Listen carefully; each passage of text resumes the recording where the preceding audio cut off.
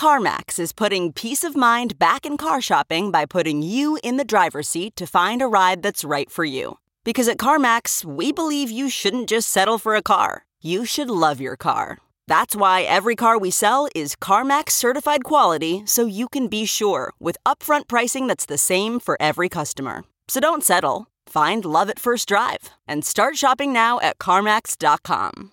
CarMax, the way car buying should be. Okay, picture this. It's Friday afternoon when a thought hits you. I can spend another weekend doing the same old whatever, or I can hop into my all-new Hyundai Santa Fe and hit the road. With available H-Track all-wheel drive and 3-row seating, my whole family can head deep into the wild. Conquer the weekend in the all-new Hyundai Santa Fe. Visit HyundaiUSA.com or call 562-314-4603 for more details. Hyundai, there's joy in every journey.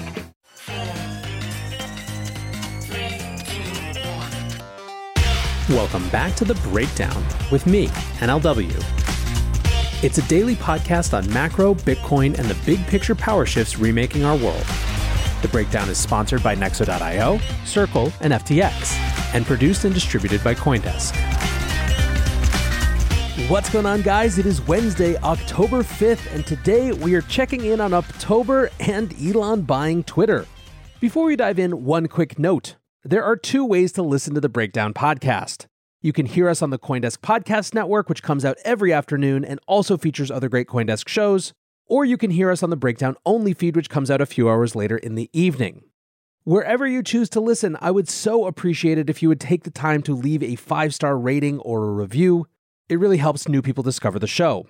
Also, a disclosure, as always, in addition to them being a sponsor of the show, I also work with FTX.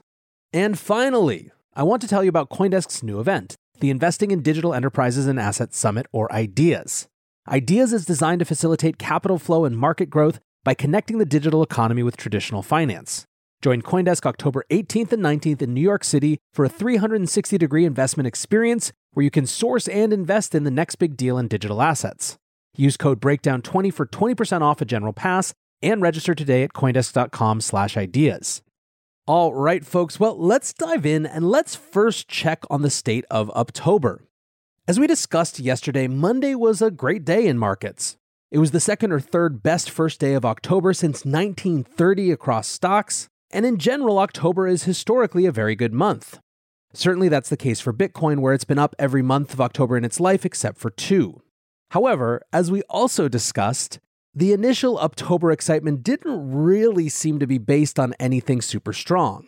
It was largely driven by this peak rate Fed pivot discussion, which feels honestly like it's a mini cycle within this larger cycle. Basically what happens is markets convince themselves that a pivot is on the horizon, that the Fed will stop tightening. This is based on either Fed speak tea leaf reading or some random data input or a central bank raising by 25 basis points instead of 50 basis points, or just boredom at the markets being kind of crappy and not all that interesting. Based on that, we turn green for a few days and there's some excitement, but then, from there, some number of Fed officials, up to and including Powell, are deployed to remind us that we're really getting ahead of ourselves and that we've got a long fight ahead. Then there is some data that reminds us that we do in fact have a long way to go, surprise high inflation numbers or continued tight labor numbers or whatever it is. Markets then retreat and we swirl around the bottom for a while until we've sufficiently forgotten and it starts all again. Well, at least on Tuesday, that wasn't happening. October was still going strong. Galwa Capital tweets, "I submit to the October narrative. It feels ripe." On Tuesday, the Dow Jones rose by 2.8% for the day and is up more than 700 points on consecutive days for the first time in the history of the index. The S&P 500 moved up 3.1% with the Nasdaq up 3.3%, both exceeding their large gains from Monday.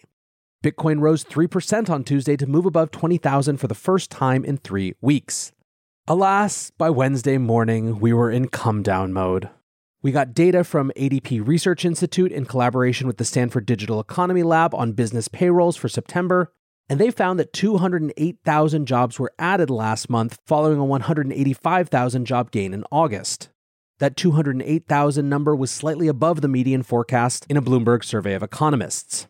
3/4 of the increase was driven by employment growth around trade, transportation, and utilities, whereas manufacturing and mining declined and financial activities also fell to their lowest level since December 2020.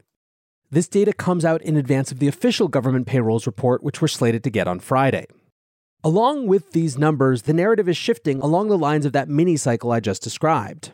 Bipin Rai, the head of North American currency strategy at CIBC, said, "Over the last few sessions, the market was too quick to price in the peak rate story in markets. Price pressures are set to remain sticky for some time, and while the Fed might be closer to smaller incremental hikes than not, playing this via a peak rate view is fairly dicey." End quote. What's more, I'm definitely seeing another new narrative among analysts as well. It's not just that arbitrarily stocks haven't experienced enough pain or specific data like the historical volatility index being lower than when other markets have bottomed. Instead, there's an emerging concern that markets aren't properly pricing in the damage that would ensue from a recession. A piece in Bloomberg today declares, U.S. stocks have just started pricing in recession, Citi quants say. The piece is full of quotes like, "We are still in the early stage of positioning for a recession, and there's more downside risk for the markets in the earnings season." It's not just Citi as well. Goldman Sachs, Bank of America have all recently expressed concern that the S&P 500 has yet to reach its bottom, even though it's seen 3 straight quarters of declines, which, by the way, is the first time it's seen that type of consecutive decline since the global financial crisis. It seems to me that the main takeaway right now is uncertainty. According to data from Bloomberg, executives at the 1,000 largest U.S. firms have mentioned uncertainty or its synonyms when describing their outlook on the market 484 times in the past 3 months. That's the highest tally since the quarter ending March 2021. Now, in terms of other things to watch for this week, we get U.S. initial job claims tomorrow, which are sort of a weekly indication of whether there's anything changing. Then on Friday, we get the full September U.S. payrolls data. Finally, across Thursday and Friday, 4 Fed officials are scheduled to speak at various events, so I think that we will likely get some interpretation there based on how markets behave. In any case, as of this morning, the S&P 500 was down about 1.73%. However, for a variety of reasons, I was delayed by a couple hours finishing this show, and things seem to be clawing their way back. So I don't know, man. We're going to have to just keep waiting and seeing whether October really has it in it to keep going. Want to keep more profits when trading? Get the best possible prices and trade with 50% lower fees on Nexo Pro. The new spot and futures trading platform uses aggregated liquidity of over 3,000 order books collected from multiple sources. Utilizing the complete Nexo suite allows you to earn interest and borrow funds as you wait for the next trade setup. Visit pro.nexo.io. That's pro.nexo.io and sign up today. The breakdown is sponsored by FTX US. FTX US is the safe, regulated way to buy and sell Bitcoin and other digital assets, with up to 85% lower fees than competitors. There are no fixed minimum fees, no ACH transaction fees, and no withdrawal fees. One of the largest exchanges in the US, FTX US is also the only leading exchange that supports both Ethereum and Solana NFTs. When you trade NFTs on FTX, you pay no gas fees. Download the FTX app today and use referral code BREAKDOWN to support the show. These big general macro things aren't all that markets have been chattering about. Elon's Twitter deal is back on, and as Matt Levine put it, well, that was stupid. Let's do the quick recap of what happened. In April of this year, Elon Musk announced that he had bought 9.2% of outstanding Twitter shares. He also agreed to join Twitter's board, but then quickly took it back. A couple days later, he offered to take Twitter private at $54.20 per share, and then actually lined up the $46 billion in financing necessary to do it. As Levine put it, Twitter's board of directors consulted its financial advisors who stage whispered, "Say yes," and it said yes. On April 25th, 3 weeks after the initial announcement, Elon signed a merger agreement. Then, less than a few weeks after that, he changed his mind again. There has been lots and lots of speculation about what made Elon change its mind, so here are again Matt Levine's write-up of the 3 leading explanations. Quote, he wanted to buy Twitter in April, but now it was May and he had moved on to other japes and frolics. 2, the stock market had fallen. The market for social media stocks had fallen even further, and the price of Tesla stock, which Musk was relying on to pay for Twitter, was also way down. Twitter looked like a bad deal at $54.20 and Musk would have to stretch a bit to pay for it, so he decided he didn't want it. 3, Musk himself had a story about how Twitter tricked him into buying the company by lying about how many spam bots were on its platform. The story never made even the teeniest bit of sense. We have talked about it endlessly, and now we never have to again. Buy spam bots, end quote. Anyway, when Musk canceled the deal, Twitter sued, and it was set to go to trial this month. But then, as of this week, all of a sudden the deal is back on. Musk's lawyers wrote a letter to Twitter on Monday re-offering effectively the initial deal. Twitter said it received the letter and intends to close. So we are right back to where we were.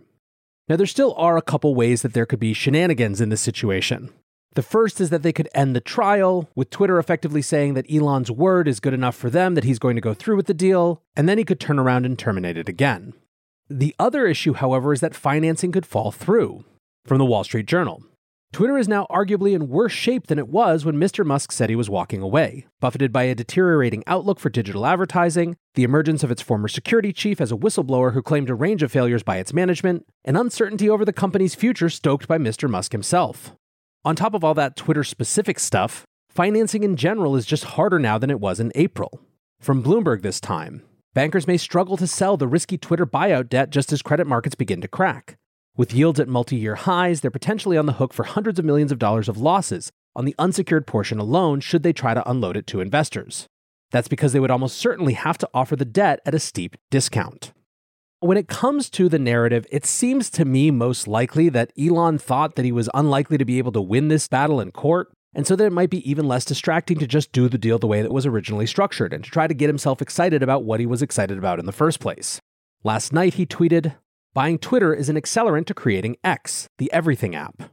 And when it comes to what X might do, the financing actually offers something interesting to look at as well. In addition to the debt financing we were just discussing, Elon also has to put up $33.5 billion of his own money or syndicate it. One of the interesting things we learned from the pre-trial process with Elon's text messages coming to light is that there were lots and lots of people who wanted to get in on this deal with him. They also present some insight into how he was thinking about things. So let's read a couple. On March 26, 2022, Jack Dorsey, the co-founder of Twitter, shares Elon's tweet about Twitter serving as a de facto public town square and failing to adhere to free speech principles. Jack says, "Yes, a new platform is needed. It can't be a company. This is why I left." Elon says, "Okay, what should it look like?" Dorsey says, "I believe it must be an open source protocol funded by a foundation of sorts that doesn't own the protocol, only advances it. A bit like what Signal has done. It can't have an advertising model, otherwise you have surface area that governments and advertisers will try to influence and control. If it has a centralized entity behind it, it will be attacked. This isn't complicated work, it just has to be done right so it's resilient to what has happened to Twitter." Musk says, "Super interesting idea." Dorsey says, "I'm off the Twitter board mid-May and then completely out of the company. I intend to do this work and fix our mistakes.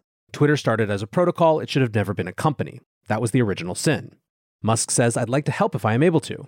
Dorsey said, "I want to talk with you about it after I was all clear because you care so much, get its importance, and could definitely help in immeasurable ways. Back when we had the activists come in, I tried my hardest to get you on our board, and our board said no. That's about the time I decided I needed to work to leave, as hard as it was for me." Dorsey goes on, "I think the main reason is the board is just super risk-averse and saw adding you as more risk, which I thought was completely stupid and backwards, but I only had one vote in 3% of the company and no dual-class shares. Hard setup. We can discuss more." Musk says, "Let's definitely discuss more. I think it's worth both trying to move Twitter in a better direction and doing something new that's decentralized." Now, what might that new look like? In the intervening couple weeks, the board appointment was announced and then rescinded. But on April 9th, Elon was tweeting with his brother Kimball. Elon says, "I have an idea for a blockchain social media system that does both payments and short text messages links like Twitter. You have to pay a tiny amount to register your message on the chain, which will cut out the vast majority of spam and bots. There is no throat to choke, so free speech is guaranteed. The second piece of the puzzle is a massive real-time database that keeps a copy of all blockchain messages in history, as well as all messages sent to or received by you, your followers, and those you follow. Third piece is a Twitter-like app on your phone that accesses the database in the cloud. This could be massive." Kimball says, "I'd love to learn more. I've dug deep on Web3, not crypto as much, and the voting powers are amazing and verified. Lots you could do here for this as well." Elon says, "I think a new social media company is needed that is based on a blockchain and includes payments." Kimball, "Would you have them pay with a token associated with the service? You'd have to hold the token in your wallet to post. Doesn't have to be expensive, it will grow over time in value. If you did use your own tokens, you would not need advertising. It's a pay-for-use service, but at a very low price. With scale, it will be a huge business purely for the benefit of the users. I hate advertisements." Kimball goes on, "There are some good ads out there. The voting component of interested users, only vote if you want to, could vote on ads that add value. The advertisers would have to stake a much larger amount of tokens. But other than that, there is no charge for the ads. It will bring out the creatives and the ads can be politically incorrect, art, activism, or philanthropy. Voting rights could also crowdsource kicking scammers out. It drives me crazy when I see people promoting the scam that you're giving away Bitcoin. Lots of bad people out there. Now, it seems like it wasn't long before Elon soured on this blockchain idea, because a little while later, Morgan Stanley banker Michael Grimes apparently wanted to introduce Elon to Sam Bankman-Fried, the CEO of FTX. Now, I will say for disclosure that I knew nothing about what Sam was thinking about this then, and I know nothing now, so I can't give you any sort of inside insight. Sam has been very public about his interest in this problem, completely outside of FTX, just in general as it relates to society. However, when Grimes proposed that introduction, Musk fired back, quote, "Blockchain Twitter isn't possible, as the bandwidth and latency requirements cannot be supported by a peer-to-peer network, unless those peers are absolutely gigantic, thus defeating the purpose of a decentralized network." So I don't really know where this all lands for Twitter. If you want the optimistic take, Elon deciding he doesn't actually want to spend the $33 billion himself and wants to open it up to a larger coalition could bring some interesting, different, diverse players into the fold. Now, of course, at the same time, many people remain concerned about what Elon's going to do with all that power. Even before all of this, he had stirred up a ton of controversy by tweeting out his ideas for a peace plan for Russia and Ukraine. He tweeted out a poll asking whether or not the people of the contentious regions should decide whether or not they join Russia. When people questioned him, he defended his stance. He said, "You are assuming that I wish to be popular. I don't care. I do care that millions of people may die needlessly for an essentially identical outcome. Russia is doing partial mobilization. They go to full war mobilization if Crimea is at risk. Death on both sides will be devastating. Russia has more than 3 times the population of Ukraine, so victory for Ukraine is unlikely in total war. If you care about the people of Ukraine, seek peace." When Ukrainian President Zelensky reacted with his own poll, asking if people prefer the Elon Musk that supports Ukraine or the one that supports Russia, Ukraine supporting Musk received 78.8% of the vote. Musk responded, saying, "I still very much support Ukraine, but am convinced that massive escalation of the war will cause great harm to Ukraine and possibly the world." He then followed up with the outline of a peace deal, which got even more consternation, and led to Liquidity tweeting, "Elon got ratioed by the Ukrainian government and a few hours later decides to move ahead with buying Twitter, LMAO." As we wrap up here, I have no idea what an Elon-led Twitter will be like. I certainly don't think a priori it's worse. I think the energy that might be brought could be powerful. And in any case, I don't necessarily know that it much changes the reality that we're living in a world where people can get 80, 90, 100 million followers or more and speak to them all at once. The big shift is the structure of social media in general. And ultimately, the question will be, can that be changed in a meaningful way? Or are we stuck with the negative externalities of whatever good we think comes associated with it? That is undoubtedly a big picture power shift question. But for now, I want to say thanks again to my sponsors, Nexo.io, Circle, and FTX. And thanks to you guys for listening. Until tomorrow, be safe and take care of each other. Peace.